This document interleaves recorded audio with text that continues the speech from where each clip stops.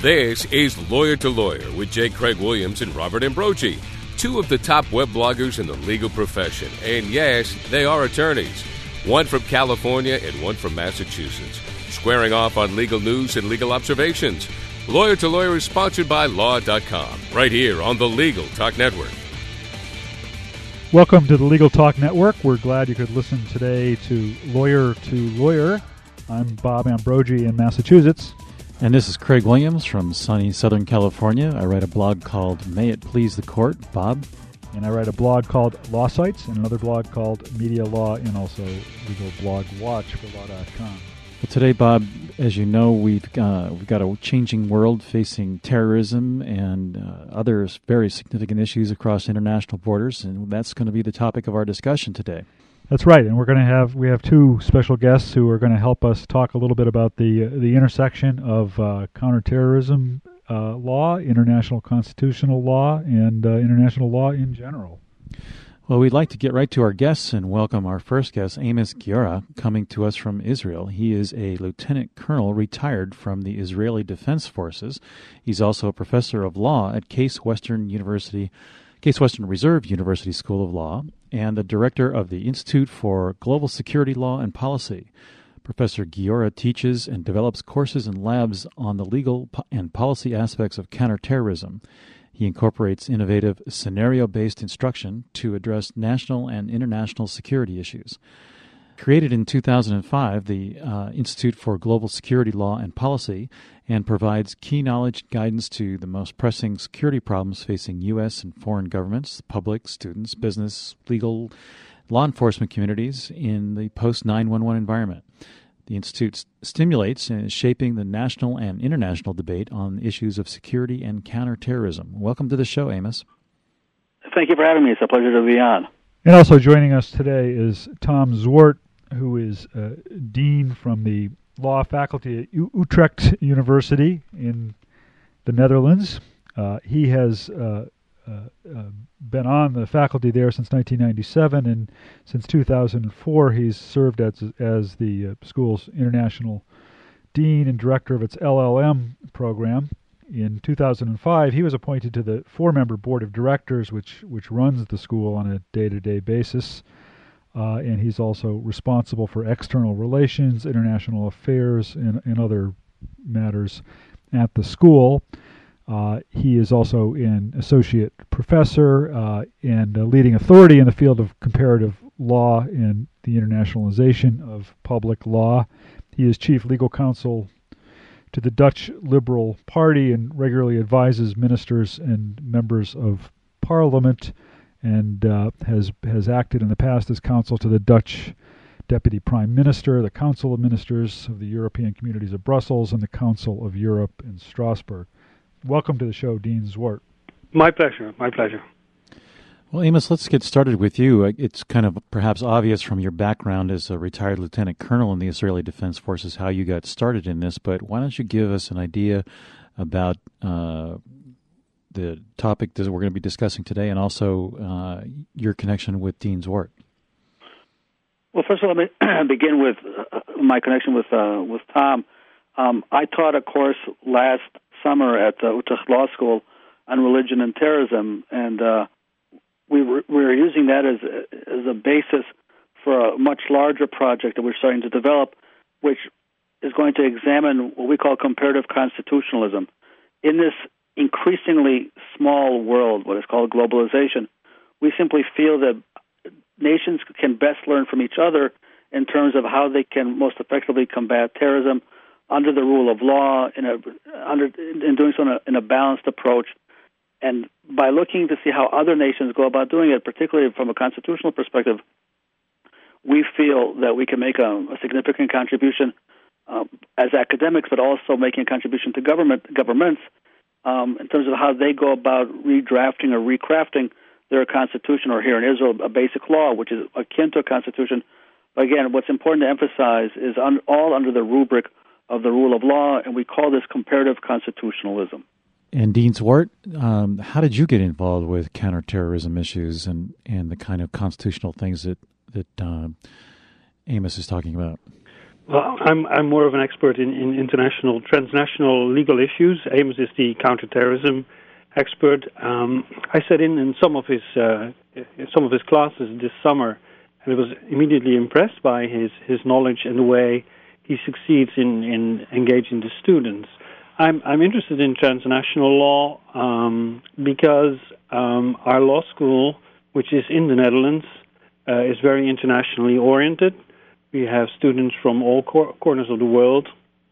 60% of my students is not coming from the Netherlands, and we feel that transnational law is the idea of the future. It's an idea which time has come. We feel that students and professors, of course, should look beyond the borders of their own jurisdictions, because a lot is happening in the world which we should take note of.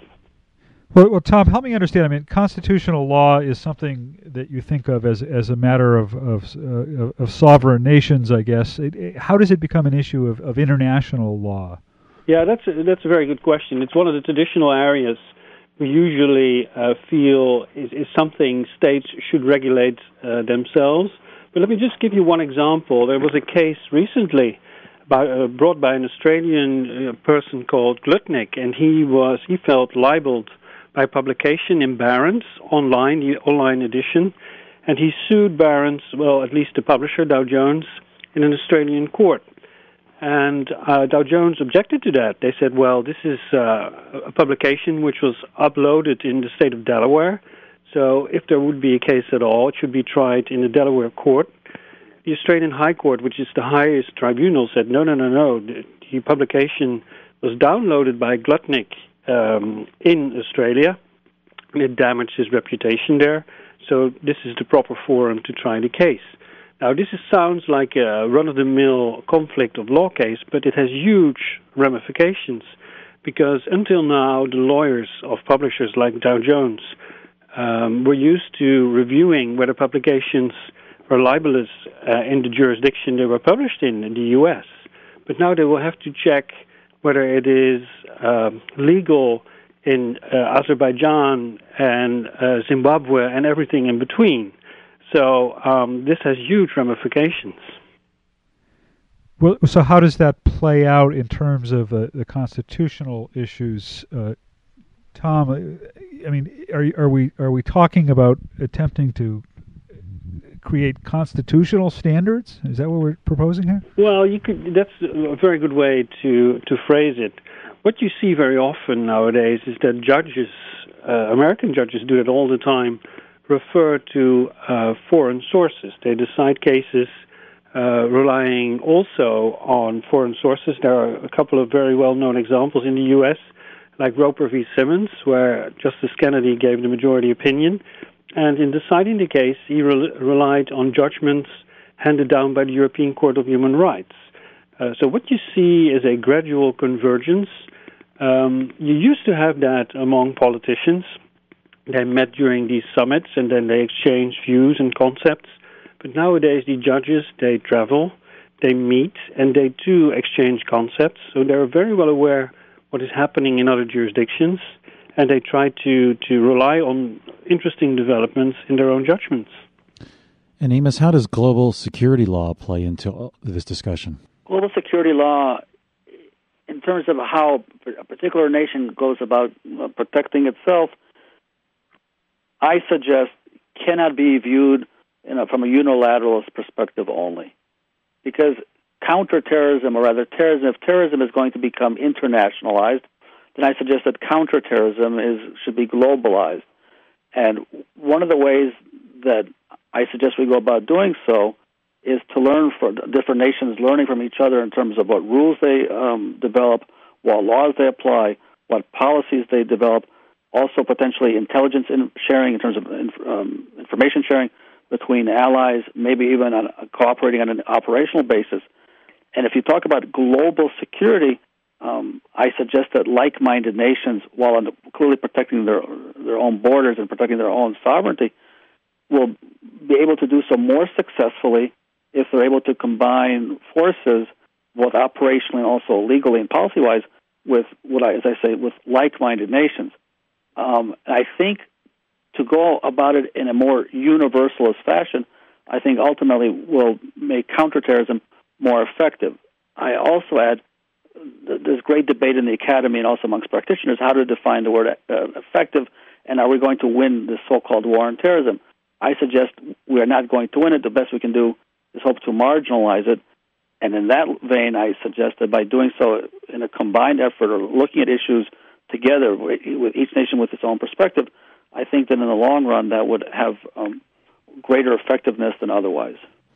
Well, there's a famous book out, at least here in the United States, called The World is Flat, and I guess probably today's discussion is a good example of it. We have California, Massachusetts, Israel, and the Netherlands all talking at the same time.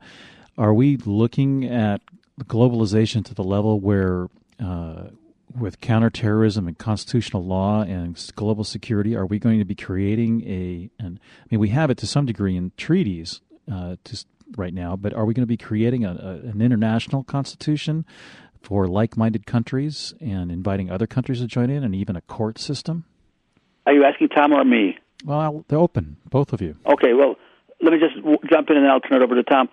Friedman's book, The World is Flat, is something that I quote regularly in lectures and my writings, because I think that the philosophical idea he puts forth is absolutely correct.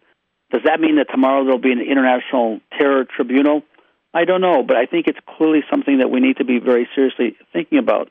And that goes back to what I mentioned earlier in terms of intelligence information and similar policies and some kind of an international rule of law, obviously, albeit with every nation having its own sovereign responsibility and sovereign obligation. But I think that the idea of the world is flat, you're very right to bring that up, and I think that's highly applicable to this whole notion of comparative constitutionalism. Tom? Yeah, well, I agree with you on the book. It's a wonderful book because it shows that law is being transferred around the world. I mean, I read in the book that many American tax returns are actually being dealt with by law offices in India rather than in the United States without the people being aware. So it's an interesting development. And it's, of course, a two-way street. I mean, what we see is that many concepts which have been developed over the years in the U.S., like judicial review of legislation, which, of course, was introduced by Chief Justice Marshall in 1803 in Marbury v. Madison, has been one of the most successful export products of the U.S. across the world. Every country almost in the entire world has judicial review of legislation. We have public interest litigation, which was developed in the U.S. by civil rights groups in the 1950s. Brown v. Board of Education, of course, being a very prominent example.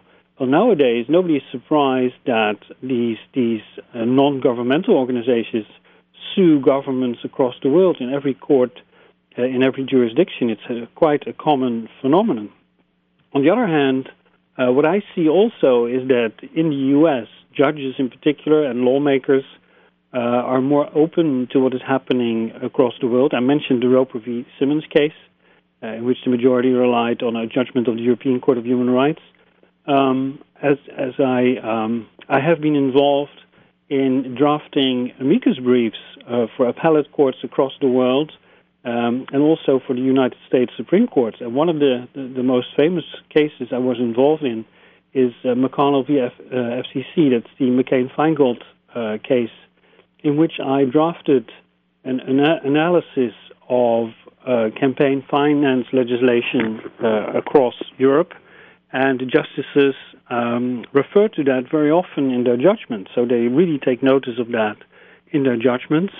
One of them even, on an informal basis, suggested that I should continue doing this on a regular basis. So I took his advice, and we are setting up an appellate amicus brief clinic at Utrecht to help public interest litigators to file these amicus briefs. Well, one of the topics that we've touched on a number of times on this program is the impact the internet has had on enhancing the globalization of law and law practice. And Tom, the points you just made seem to speak to that insofar as your law practice is clearly and truly international. Does the internet play a role in bringing about this international rule of law? Does it become a forum for dispute resolution, or for in some way fostering the developments in this area? Oh, indeed it does. It's an extremely important development. In addition to being able to read judgments at the moment when they are handed down. When I started my comparative law career, I had to wait 1 year before a judgment handed down in D.C. by the Supreme Court would arrive at my law school. We had a subscription, but it took a year, and now I can just access each and every judgment handed down by the Supreme Court on the moment it has been handed down. And we know it's so easy to notice developments in other jurisdictions. We have these email lists. I'm on several as well, and I'm sure that Amos is on a lot of them as well. When you just receive judgments from courts which you're interested in, and you can make use of those. Right. So the internet is extremely important. Well, but I guess I'm asking even more practically speaking on it. There's been a movement in certain areas towards online dispute resolution. Certainly, some large commercial enterprises, eBay for one, uses online dispute resolution. Is that something that you see expanding as an international forum for resolving disputes? Yes, indeed, I do. One of the success stories, of course, is international arbitration, and the reason for that, and internet just encourages this development, is that it's jurisdictionless. You can adjudicate a dispute without having to resort to a national court.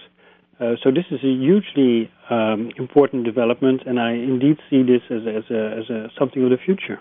Amos, there's been a big proliferation of cameras that have enhanced security, and there's some famous instances in London where some terrorists have been caught because of publicly available cameras. Do you think that the enhancement of the internet and the involvement of video cameras and even video cameras in your offices and homes will change the way that terrorism is dealt with from the standpoint, and even constitutional law is dealt with from the standpoint of being able to bring people closer together? I mean, right now it's all words. What we do is communicate through the written word on the internet, and video is not really there. But once video becomes available, do you think that that's going to change the way that people deal with the internet and deal with each other and bring us all closer together? I think, first of all, from the perspective of the intelligence gathering community, enhanced usage of video will be a very important tool in their toolbox. Let's say you're in the intelligence community in country A, and something has just happened in country B, and through the camera, which will be shown to you, which will appear on your computer within minutes, you're going to be able to work with your counterpart in that country and go into your own data field, you do data mining in your own bank of information, and be able to online assist your counterpart in identifying who was involved. And the moment you know who's involved, you're also going to be able to tell them, what organization that person belongs to, who his known associates are, who the associates are.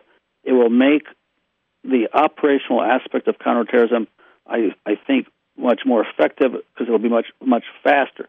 Then that goes back to how we began this conversation, the whole idea of, if you will, of internationalizing counterterrorism. So if we're able to have online information sharing, not only, as you say, by words, but by graphics, by pictures, I think that it will make it, frankly, much more effective. There will obviously be questions, particularly in the U.S. context, in terms of privacy and the right to privacy. I think those are surmountable. I don't deny their importance, but I think they are surmountable. Every country has its own right to privacy laws, which goes back again to what we're talking about in terms of this comparative constitutionalism. How in the one state do we protect the individual's right to privacy, and how do we, on the other hand, enable the state to successfully use modern technology and down the road even more sophisticated technological means, which I do suggest are going to play a very critical role in more effectively countering terrorism. Help me, I'm still having trouble getting my arms around this, I think, because Craig asked before the question of, are we talking about moving eventually towards, or are you suggesting that we at some point move towards almost a super global constitution of some kind, or are we talking about more along the line of model laws or model constitutions that are adapted from country to country? I'm a believer in sovereignty, individual nation sovereignty, but, and I think this is exactly where Tom and I are taking the next step to, it does behoove nations to learn from each other. That doesn't mean that there'll be one global constitution. But on the other hand, maybe we can start thinking about, if there's an international criminal court, to having an international terror court, with obvious important questions about the rules of evidence and the death penalty and so on and so on. So I wouldn't say I'm advocating a global constitution or global constitutionalism, but I am advocating that even let's look at the United States Constitution and ask ourselves, given the present reality, the post 9/11 world, does the U.S. Constitution most effectively, on the one hand, protect your rights, and on the other hand, enable the government to most effectively protect you? And if not, what needs to be changed? What needs to be tweaked? In the American context, are Article 3 courts the best mechanism available for trying terrorists? Yes or no? Is Guantanamo the best way to try terrorists? Yes or no? Maybe we should take the Foreign Intelligence Surveillance Act court and turn that into a special domestic terror court, or, as I say, use the ICC model and develop an international terror court. And then we can ask follow-up questions. For instance, in the American context, in the event that there's going to be an additional terror attack, and the government will, as occurred in the immediate aftermath of 9/11, quote-unquote, trample on your rights or limit your rights, maybe we need to think now about what rights to reduce in the event of an attack.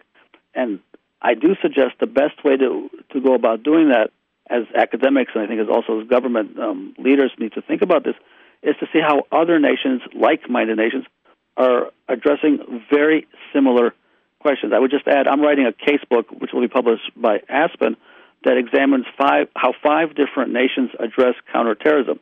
And what comes through consistently is how you can tweak from here and tweak from there in order to create a policy and a legal policy that is more effective. Well, we need to take a short break in our program. We will return and get final thoughts from our guests in just a moment. We invite you to visit law.com for timely legal news and in-depth resources. From daily headlines to practice-specific updates, law.com provides up-to-date information to those working in the legal profession. As part of its coverage, law.com is proud that J. Craig Williams' blog, May It Please the Court, and Robert Ambrogi's blog, Law Sites, are part of its blog network. Don't wait any longer. Visit law.com today and get free subscriptions of our Newswire newsletter with the top legal stories of the day, or sign up for a free trial subscription to one of our Practice Center sections. If you found us in the podcast library of iTunes, thanks for listening. Check out some of our other shows at LegalTalkNetwork.com and become a member. It's free. Lawyer to Lawyer is produced by the Legal Talk Network and a staff of broadcast professionals. If you have an idea for a topic or a show, we want to hear from you. Go to LegalTalkNetwork.com and send us an email. If you have a comment or question, we want to hear from you. Leave us a message on the Legal Talk Network listener line at 781-634-8959. We really do listen to the messages and even answer your questions on our next show. Did you know that Legal Talk Network podcasts are also available as CLE? Visit Law.com's CLE Center at www.clecenter.com. That's clecenter.com to enjoy listening and get CLE credit.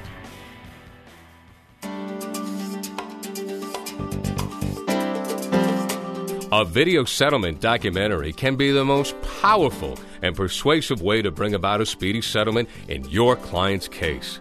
The Boston Media Group has a staff of television professionals with 20 years' experience writing and producing compelling stories just like the ones you've seen on 60 Minutes or Dateline.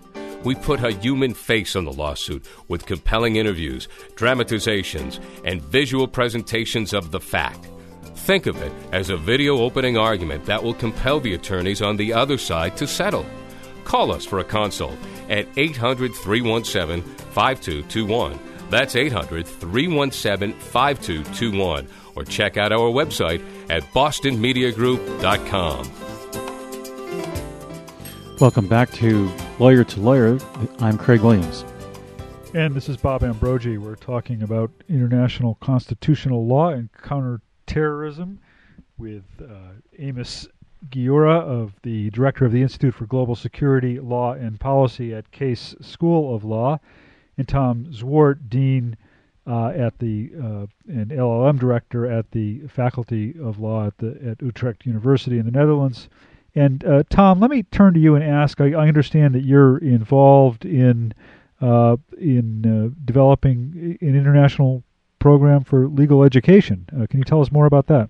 Yeah, that's true. We are setting up what we call the Transnational Law College. It's a joint venture with Washington University School of Law in St. Louis. Instead of students immersing themselves in one typical jurisdiction like U.S. law or Dutch law, we teach the students several transnational law topics like trade law, international criminal law, public international law, and so forth. Interestingly, when you graduate from law school, you will never be able to know everything there is to know on each and every legal system. So what we teach our students is how to survive in unknown legal territory. We have some courses developed. It's like reconnaissance or being dropped as a member of the military behind enemy lines. How can you survive? Where do you look for reliable sources? That's what we are focusing on. We teach the students that many actors use law for strategic purposes. There's this interesting research conducted by the French Senate in France, and they've discovered that 60% of the legislation they enact is never being implemented. And that, of course, is because they do not enact that legislation to get it enforced, but just to serve a particular constituency. It's symbolic legislation. So the students should know that as well. So in this typical transnational program, the students will be focusing on transnational law, not on any particular national jurisdiction. And we feel that we serve both the students, because there are many students that know from day one at law school that they will be practicing international or transnational law. And we also serve practitioners, the multinational international law firms who are looking for that kind of law graduates. Amos, we were talking before about super constitution, and you were talking perhaps instead of trying to approach that perspective to look at it from maybe just the criminal side. And I'd like to ratchet it down one step further. Do you think that there's, and I guess I have two questions. The first one is there a body of or an available source for international law? Like in the United States, we have Lexis and Westlaw to do online research. But the second question is kind of an outgrowth of that. Is it more likely that countries will be able to agree on legal procedure before they're going to be able to agree on legal substantive issues?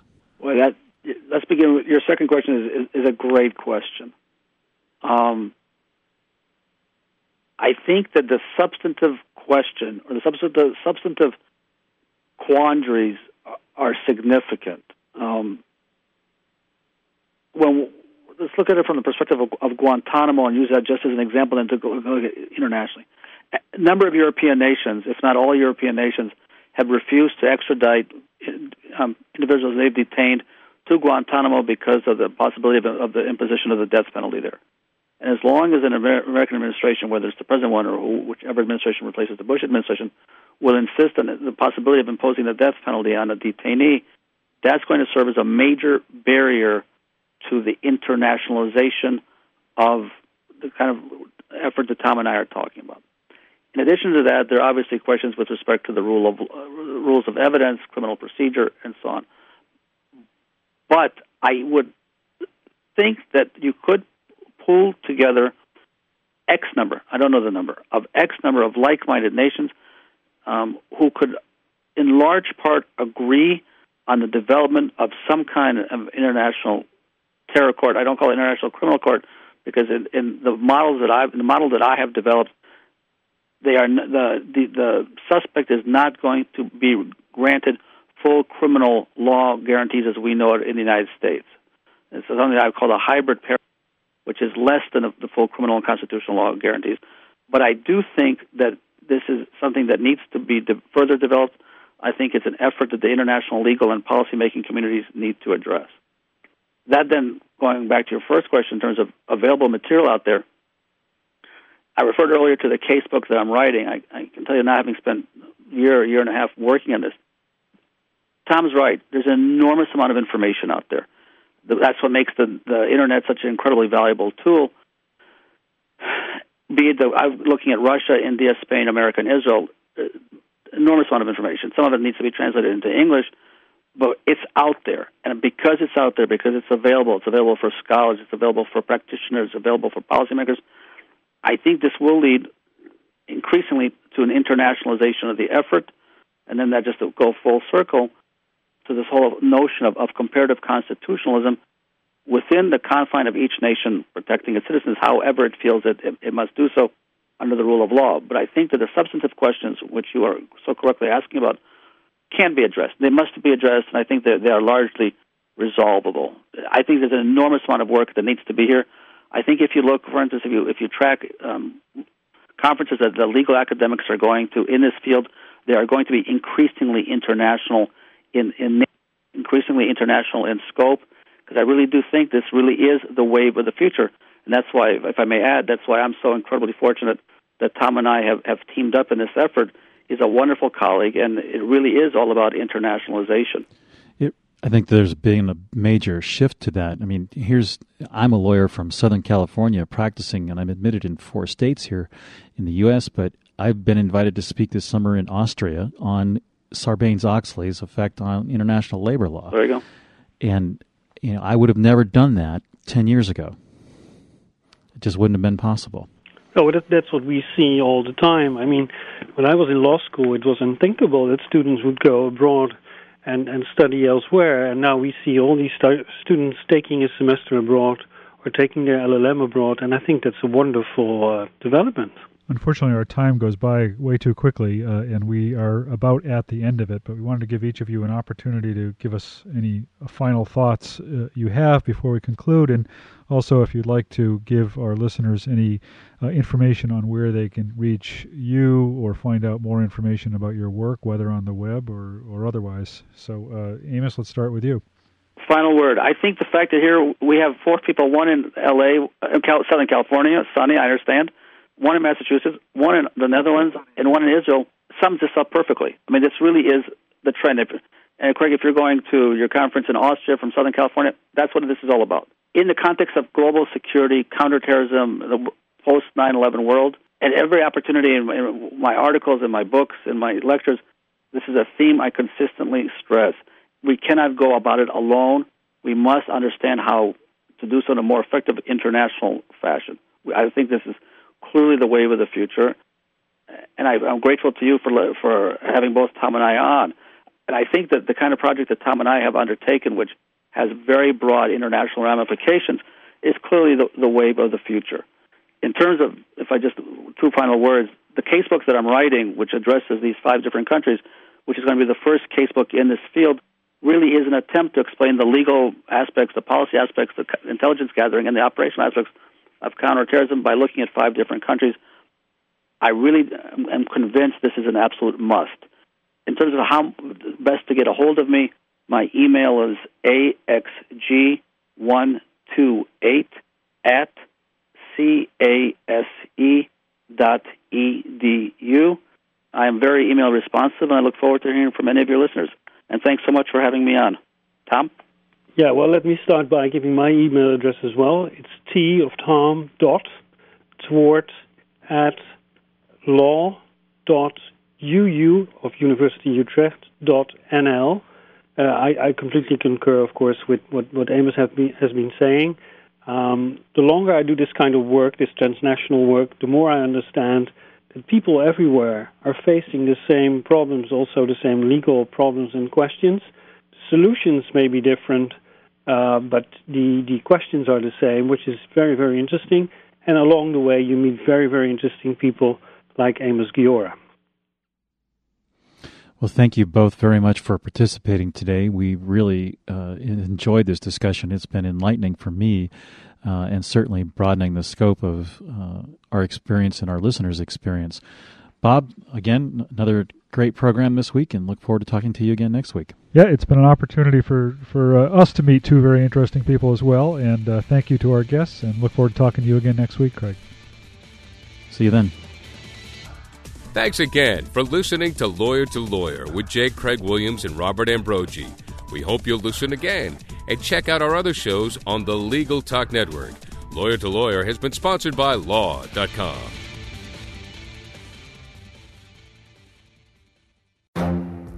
The Lunch Hour Legal Marketing Podcast, your resource for the tips and tactical advice you need to grow your business. Plus, keep up with the news and commentary you crave to stay one step ahead. It's hosted by me, Guy Sakalakis. And me, Conrad Somm. Every other week, we break down the issues holding back your marketing strategy and talk about the changes you need to be prepared for. Check out the Lunch Hour Legal Marketing Podcast wherever you get your podcasts or on YouTube.